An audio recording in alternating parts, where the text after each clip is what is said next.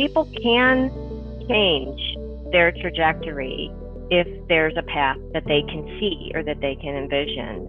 That's why I do it. I believe in that. Welcome to our podcast, Teaching and Leading with Dr. Amy and Dr. Joy. I am Dr. Amy Viaclia, Director of Educator Preparation. And I am Dr. Joy Patterson, Chief Diversity Officer. Our podcast addresses issues through the lens of diversity, equity, and inclusion, along with solutions for us to grow as educators. So join us on our journey to become better teachers and leaders. So let's get into it. Hello, Dr. Joy. Hello, Dr. Amy. How are you?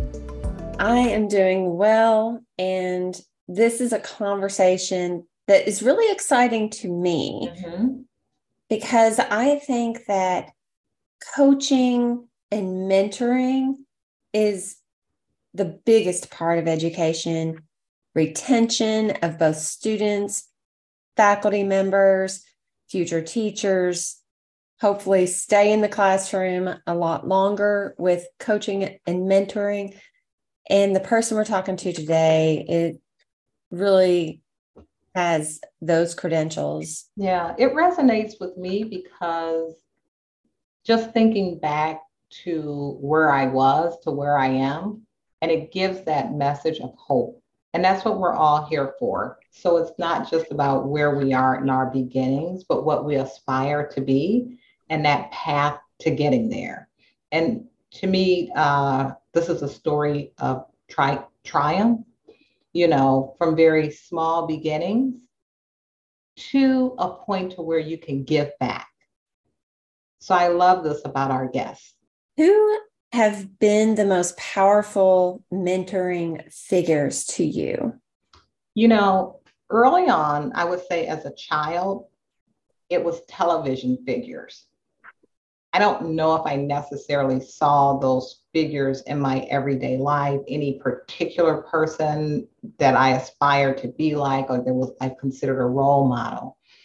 I would say I found my role models on television. And even though they were pretend, as children, you don't look at it as pretend.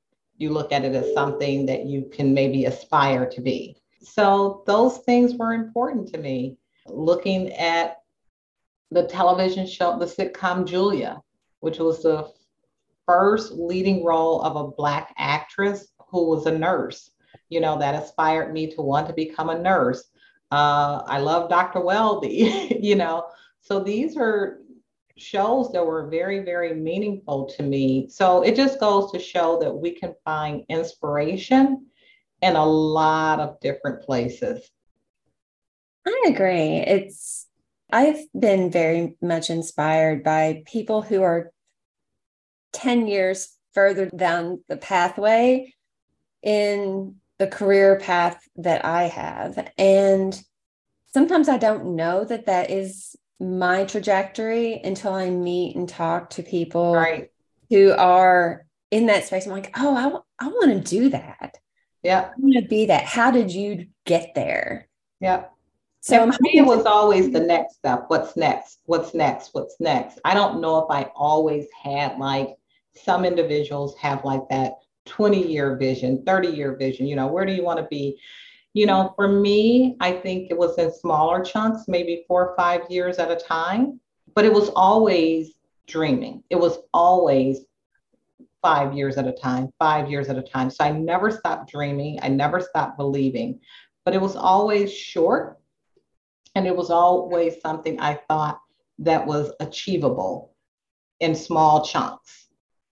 Well, I'm really glad you said achievable because the person we're talking to today is all about achieving what might have been a dream that people would have doubted. So I'm excited to introduce Governor State University's trustee chair, Angela Sebastian, who is the president of Sebastian Strategies, a business advisory and leadership coaching firm emphasizing execution. She has expertise in leadership, strategy, execution, finance, organizational design, governance, and succession planning. Angie is the former CEO of Levenfeld Pearlstein, LLC, a Chicago-based law firm where she worked for more than 20 years. When she retired from her position as CEO, Levenfeld Pearlstein honored her service by initiating a scholarship fund at Governor State University. But let's back up. Angie grew up in the South suburbs and earned a BS degree in accounting from GSU as a non-traditional student at the age of 30. She went on to become a CPA, earn an MBA, and recently became an associate certified coach through the International Coaching Federation. Angie is a testament to the power of education to transform lives, as well as an exemplar of a commitment to lifelong learning. She is passionate about supporting GSU students who endeavor to change the course of their lives through education and is proud to serve the university that has changed hers. Angie is a member of the Illinois CPA Society and International Coaching Federation, and her coaching certification is now Professional Certified Coach. And the scholarship in her honor is Finish What You Started. Wow. I'm so excited to talk to you today, Chair Sebastian. Angie, if we may. Please. Yes. It's a pleasure having you. Before you came on, we were kind of talking about humble beginnings and things that inspired us, that catapulted us to that next level. So you have an amazing story, Angie. And I think it will resonate with so many people at different stages in their life, because this is a journey for you. I want to first start up with, I grew up on the south side of Chicago. I grew up in Inglewood, and the good, bad, and ugly, many of that has stuck with me. And a lot of it has shaped who I am. And I know you grew up on the south side of the south suburbs of Chicago. Let's talk about your early beginnings. Tell us your story about growing up and kind of what shaped you. That's what Amy and I were talking about earlier. What are some of the things growing up that shaped you? Well, first of all, thank you for inviting me to your program. I appreciate your highlighting some of the themes that hopefully I can bring some story to, my personal story to. So I did grow up in the south suburbs. I was born in Chicago Heights. I grew up in the neighborhoods of Harvey and Markham, and I switched schools almost every year while I was growing up. So I often had to adapt, to new situations and not always the most friendly places.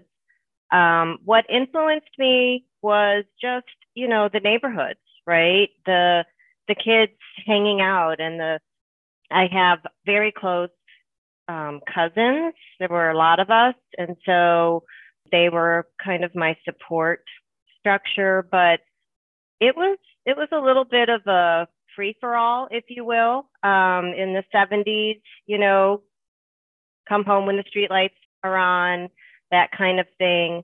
I will also say that a real prevalent influence for me was a lack of money always. And so never having enough money to do anything. So you just kind of make do. One influence, and I often get asked a lot, did you watch this show? Did you catch this show? I don't watch television.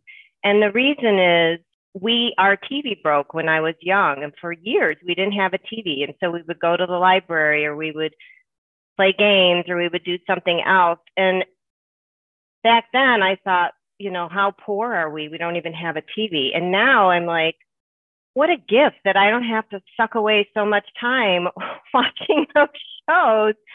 So it was an influence. I think, though, the neighborhoods and the communities, the theme of money, economic disadvantage was always prevalent. And those were pretty big influences on me. Well, I want to ask about part of your bio says you were a non-traditional student, earning your college degree a little bit later. What are some things, some of the people who helped catapult you to go into college? What motivated you? I think what motivated me was I wanted to get out. I didn't want to have my future be like my past. I didn't really have any mentors or role models to look up to, other than people who cared deeply about me and who believed in me, and we believed in the power of us, right? But I also wanted to make a change. I was very motivated to not be like that, not live like that. And so I became a good observer, a very astute observer. And I think changing schools so many times at a young age, I picked up some pretty good observation skills. And I paid attention to, people who had things that I wanted, or people who exemplified things I wanted to be like. And what they had in common is they all went to college, right? It was just natural for them. It wasn't weird. It wasn't novel. It was just what you do. But nobody in my sphere did that. So I was motivated to change. And I've always been motivated to change. So I want to talk about where some of that motivation comes from before we get more into it, talking beyond your bio. You gave tribute, and, first I was going to say, in spite of things that you've gone through, but it wasn't really in spite, because you really gave tribute to how being poor was not an obstacle for you, and how the fact like you didn't have television turned out to be a blessing, because we're challenged with that now. So many kids are in front of video games and television, and they're not reading, they're not thirsty for knowledge. And so that became a benefit for you. And, so many times when I look back at my past and I say, oh, I was poor, and I didn't necessarily know I was poor at the time, when I explained it to someone, oh, I had powdered milk at sometimes, I had government cheese, and, I had sugar bread. If anybody knows what sugar bread is literally taking a piece of white bread, putting sugar on it, and then, shaking the excess off, and there's dessert.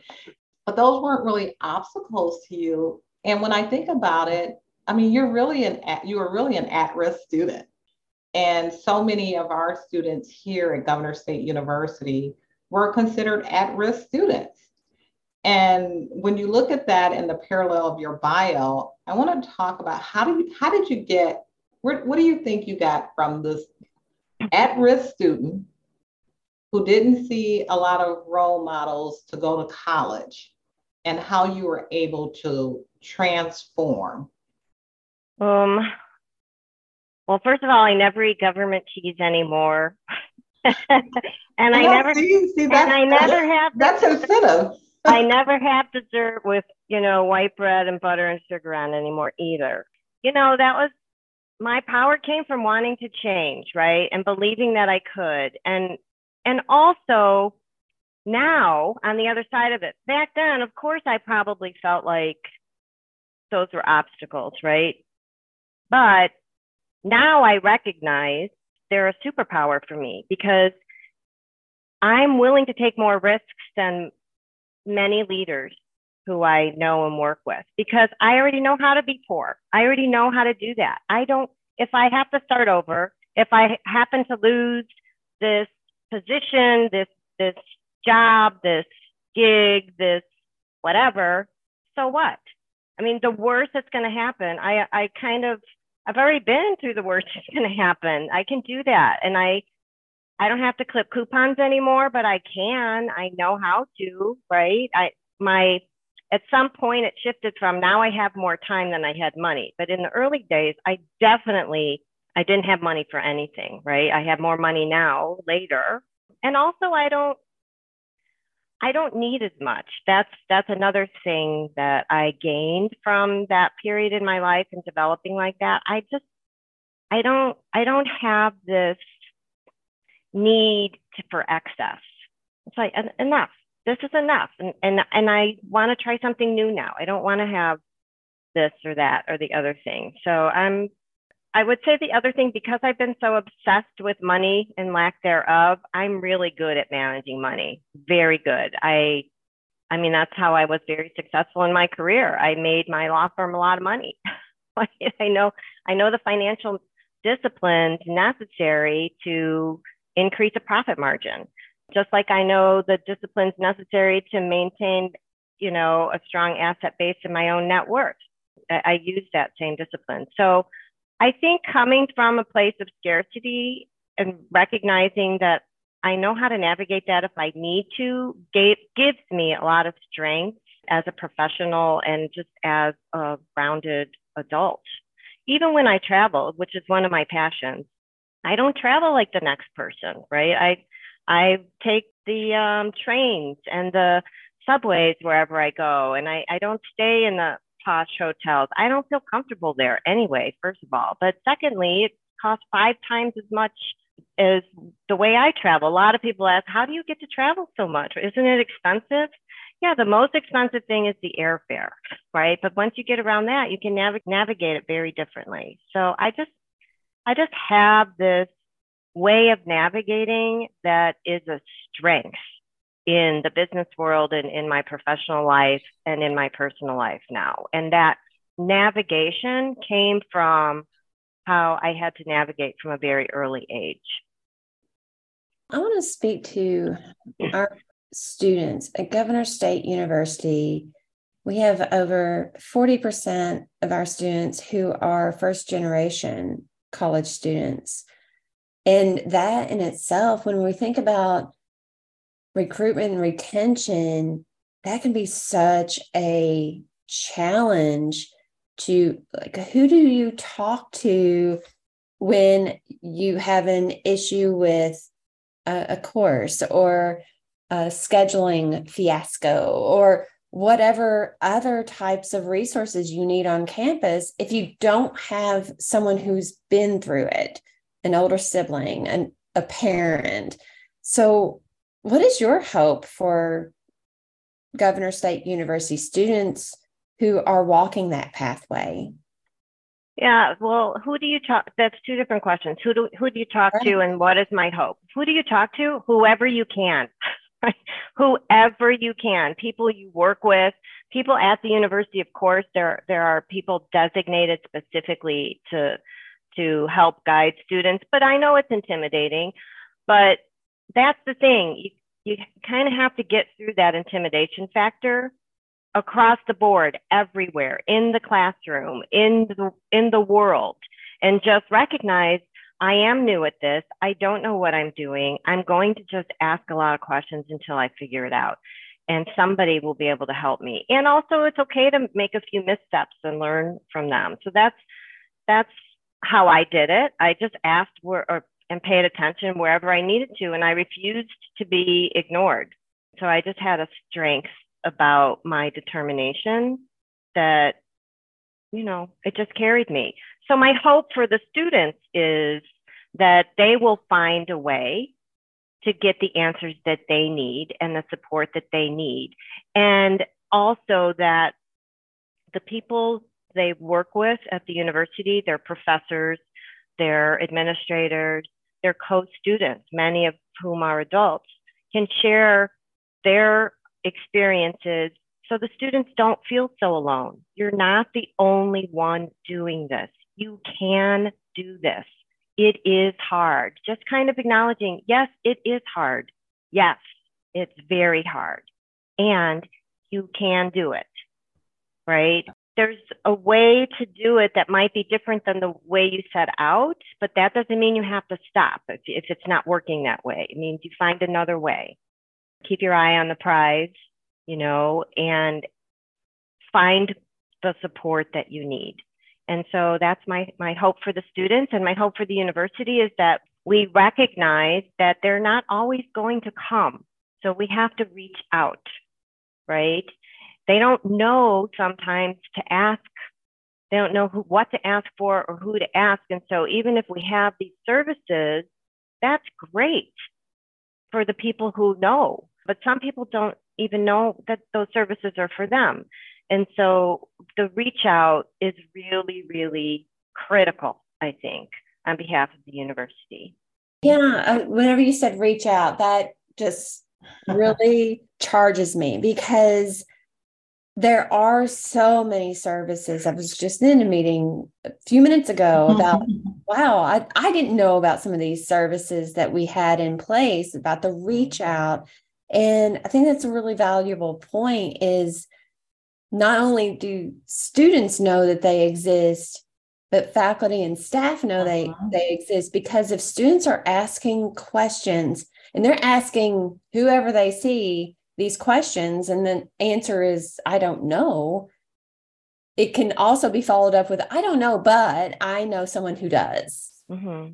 Or I know where you can find that service. So I think that's a really powerful point, is that reach out both on the university side and the student side. And if people know that services exist, they can get connected.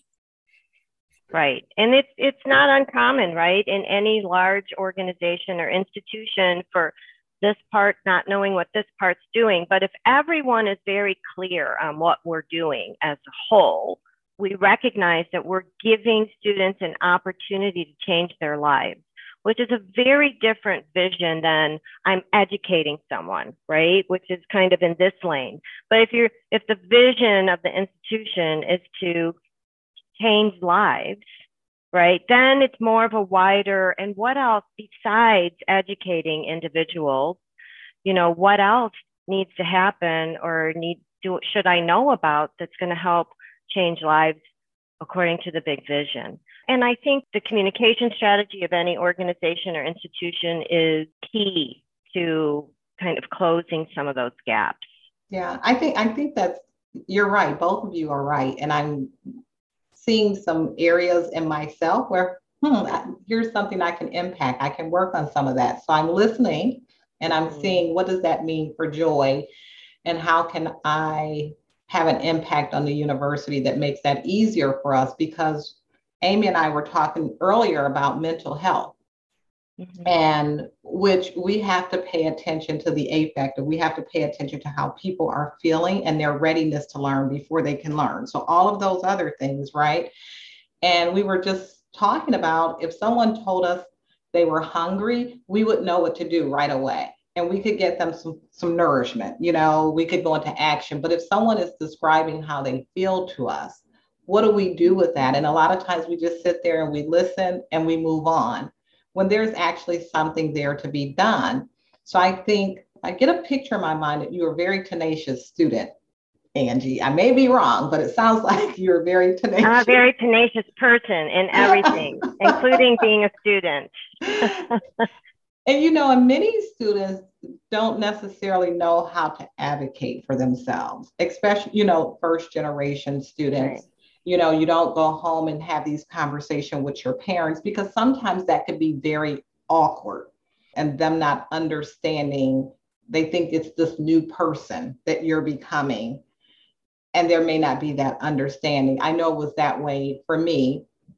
And, I took longer in school than I needed to, because I didn't ask enough questions. I read the catalog, but didn't go to the advisors, things like that. So both you and I, we have a lot in common here. We're both alums from GSU. I got my graduate degree from GSU. We won't talk about how long ago. How has GSU shaped your skills and your values? What is it that you love about GSU? Well, I love a lot of things about GSU, and that's why I'm still involved. How has it shaped my values?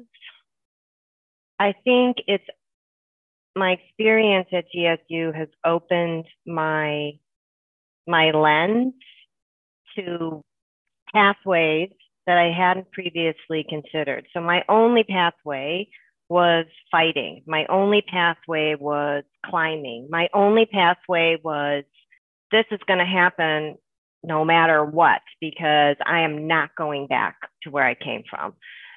But being exposed to different people with different experiences, and I had my first travel abroad experience while I was a student, undergraduate student at GSU. It was the beginning of kind of a lifelong journey in learning that I find myself on even now, right? And hopefully always. Now that I've retired from my position, I have more time and I'm just learning all this stuff that I never really picked up and I feel like it's missing. I feel like I'm winding my way through this answer, but I'm not sure if I touched on what you actually asked. And I do think it's important. You know, you mentioned your study abroad, and many of our students have that experience. I think when you have those experiences, they really change your life. You really see things through a different lens. And being in a mid-sized university with small class sizes is, I mean, you just get to meet so many people, you know, more intimately. You're meeting the faculty and they get to know you. I mean, it was a great experience for me, you know, because I can look back and I can tell you who my professors were and some of my experiences and how they stick with me today. So I know it was very meaningful for me. So it's shaped a lot of my skills and my values, and obviously yours, because as you said, you're still here and you're giving back. And which I want to talk to you about. So maybe we can segue there and come back around, because I do. Can I jump in on something that you said about first generation students and not being able to talk at home about it? I think it's not only not having someone who's navigated this to kind of guide you or mentor you or empathize with you, if nothing else. It's that for many, my experience was didn't understand it. Like, why are you even going to college?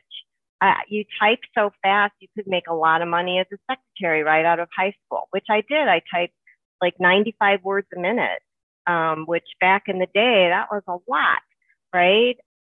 And it didn't compute. It's like, I don't understand. Why are you even, then now you're going to tell me it's hard? Just quit, go out and make more money. Like, it's not only that they don't have the experience to be able to guide you, they may not even necessarily support or understand the point of it. And it's expensive. And so it's really hard to reframe the cost as an investment in your future earning potential, which it is. There is a difference between a cost and an investment. And you don't have to be a CPA to know that difference, right? And so really navigating that, there's a lot of challenge around the dynamic of breaking out, if you will. Right. Now, I know some first generation students, the family is behind it 100%, and that's a different kind of pressure, right? It's like, you must do this and you must represent us. Yes. And and you have to do the best you can. And so if you're stumbling a little bit, like, that's a lot of pressure. You can't go back and say, I'm not doing well, or I don't think I'm doing well, or I don't know if I'm doing well. There's just so much. Home is a place for me, and I think for many first generation students, to just kind of let go a little bit and be supported and hopefully be loved, right? But it's definitely not a place where you can share your experience that you're having in navigating this educational path. And you talked about not only were you first gen, but you were also a non-traditional student. So think about students that are in that category that are married. So it's one thing to have that where your parents don't understand. It's another dynamic when you have that when your spouse doesn't understand. And you can't complain to your spouse, you know, I'm tired, or this is hard, or, you know, I'm working. The first thing they want to say is, well, then quit school. Right. You know, well, why are you doing that? Or kids, they don't understand. Yeah. Yes, I'm glad you looped back around to that, Angie. Yeah, and that can be really isolating. Very lonely. It's very lonely. It's very lonely, and that's part of it. Yeah, I went through that receiving my doctorate degree. Even though I was first gen and undergraduate, I didn't go through that as much. My mother always felt like, you're going to college, even though she didn't understand all the dynamics of it. I didn't know any difference. other than to go to college. So I ended up at a community college because I didn't prepare financially to go to college and didn't know how to navigate. And so I did my first 2 years at a community college.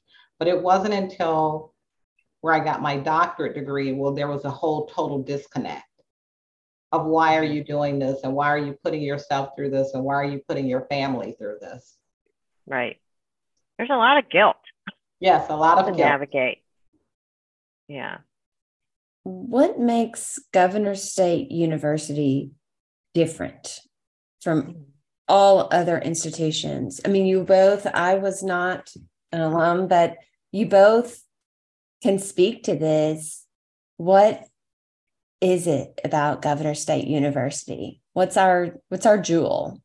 That's such a good question. Could be a whole marketing campaign, right? What is our jewel to you? But so I have different experiences with different colleges. I worked at 2 colleges before I went into legal. I worked at a big public college in Texas and a private college in Texas.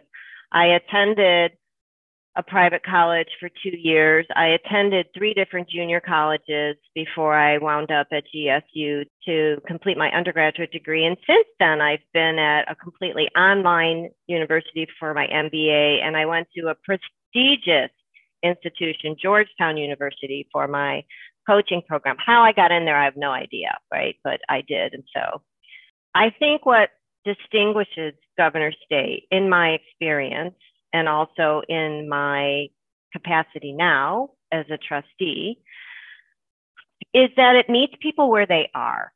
It's not, here's our program, you need to find your way and fit in our mold, and good luck, right? Here's the map, good luck. Governor State has always been a place where we just say, oh, all right, tell us where you've been and tell us where you want to go, and let's try to figure out a way to get there. And that's true for the first generation students. It's true, it used to be just an upper level program where you finish your school. That's why my scholarship is entitled Finish What You Started. I still want to attract those students to Governor State. And those are the majority of the students we now serve, right? That's what I would offer, and why I think it's so special. It's just, it meets people where they are.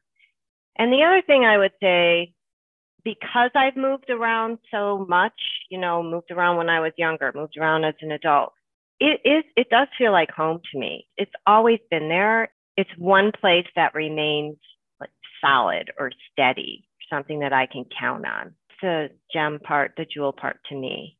Joy, what about you? Yeah, I would say the same thing. I mean, I just felt very comfortable here when I was at Governor State University. Mm-hmm. I genuinely felt like people were trying to help me. And when you were saying that, I was thinking of advising. I always describe advising as the best part of my job. I've never been an official advisor, right? Mm-hmm. But when you ask me what's the best part of any job that I've ever had as an educator, I will always say advising. And that is because I get more out of advising than the person that I'm talking to. When you can help them figure out that path, right? And there's that aha moment. And, if this doesn't work, let's create another path. If you got to close this door, let's open another door. And so that's something that I've always tried to do and give back to Governor State University, is to be a good advisor. Even if you don't ask for my advice, you're going to get, I'm bad at that. You're going to get some advice. So talking about giving back. Okay, so you give back in a big way, Chair Sebastian. Let's talk about why you give back. Why is it so important that you give back to Governor State University? Mm-hmm. Well, and I would reframe it as paying it forward, right? Uh-huh. I don't feel like I'm giving anything back. I feel that I'm doing my part to create opportunities for future me, right? For future Angies, for future students who need to find a way to navigate their life differently. I do believe that education breaks the cycle of poverty. I think it is the one thing that does. And where we're located, we are surrounded by poverty. It can be a beacon of hope. Getting back to the reach out strategy again, right? Do people even know it exists? Do people even think it's for them? Are there pathways? But that's why I do it, because I believe in the power of education to transform lives and trajectories. And so I am the first to have a college degree, but my sister has a master's in nursing. These are my younger siblings. My brother is a lawyer. My younger brother is a healthcare professional. Like, I was the first one in my family with a credit card, right? And so I became the advisor for these people. People can change their trajectory if there's a path that they can see or that they can envision. That's why I do it. I believe in that. And then I also expect that when people do, they help others. People can change their trajectory if there's a path that they can see or that they can envision. That's why I do it. I believe in that. And then I also expect that when people do, they help others. You know, share your story, share your wisdom, your experience, your lessons learned, your failures. Let people know when it was hard, right? It affords people a chance to then be human themselves. Yeah. I may have two questions. I'm not sure if your answer will be different depending on how I ask it. You serve on the Governor State University Board of Trustees. So, Chair Sebastian, what is your hope for Governor State University? But my second question is, Angie, what is your hope for Governor State University? So are those two different questions or one and the same? I think they'd be the same, actually. I'm kind of the same person, no matter where I am or what I'm doing. And my hope for Governor State is that it's the catalyst for the change that we need in these South suburban communities. This whole region has been neglected economically for decades, probably since I was born, when there was it's called the white flight, except for my family didn't flee because we couldn't afford to, right? And so this whole corridor is neglected, and there are generations of people who don't see a pathway out. And yet we are strategically located in an industrial and a commuter segment. And there are communities with people who just, maybe it's going to take a generation or two for hope to kind of come back into the formula. But I believe in the resilience factor of people. And I think that Governor State can be the catalyst for the change that could happen. That may sound overly optimistic and eager, and it's a big challenge. And the biggest challenges are the ones that need to be taken on, right? So that's what I would hope for the university. And I'm trying to do my one little piece of that, but that requires the force of an institution and the people in it to really embrace that vision. So absolutely, that would be mine. Wow, thank you so much. This is, we could talk for so much longer about I know we could talk coaching and mentoring. First mentoring. gen. We could spend an entire conversation talking about first gen and the challenges that come along with that, and how do you support yourself? How do you advocate for yourself so that you can get through those experiences? And how, as employees of a university, how we can help our students. Yeah, I could talk about it forever also, right? But really, we can't just talk about it. We have to do stuff. We have to put our words to action. We have to start where we are. It's great to have goals and dreams and vision, and we need that so we know where we're heading. And we just need to start walking, right? And so I'm sure you both know that my philosophy and my motto is to lead where you are. Yep. It's a very action-oriented statement, right? Let's do something, take the first step. Let's see where we're heading and figure out what can we do to, take one step toward there. And I'm glad you said that. I have something on my to-do list. Amy and I talk about all the resources that we have at GSU, and the people that are serving the students, those that are closest to the students may not even know what those resources are. So that's one part where, it's on my to-do list of how can we lead where we are? How can we do better with what we have? How can we get that message out to students so that they have it right in front of them? It's been good for me, Angie. I'm so glad. I'm so glad. Thank you both for the work that you're doing and leading where you are and bringing these stories out. So you never know what one kernel of one person's story, how it will influence how someone is approaching their path. And so thank you. And I take it to heart that Governor State University has a mission to be a public square. And I think this is just this is our little kernel, our little teeny tiny step forward, hopefully. Right. So and we are so fortunate to have our chair of the board as an alum, someone that's so passionate and supportive of Governor State University. Thank you so much. Thank you. I appreciate it. Thank you for listening to Teaching and Leading with Dr. Amy and Dr. Joy. Visit our website at govst.edu/teaching and leading podcast to see the show notes from this episode. We appreciate Governor State University's work behind the scenes to make publishing possible. Stay tuned for more episodes with Dr. Amy and Dr. Joy.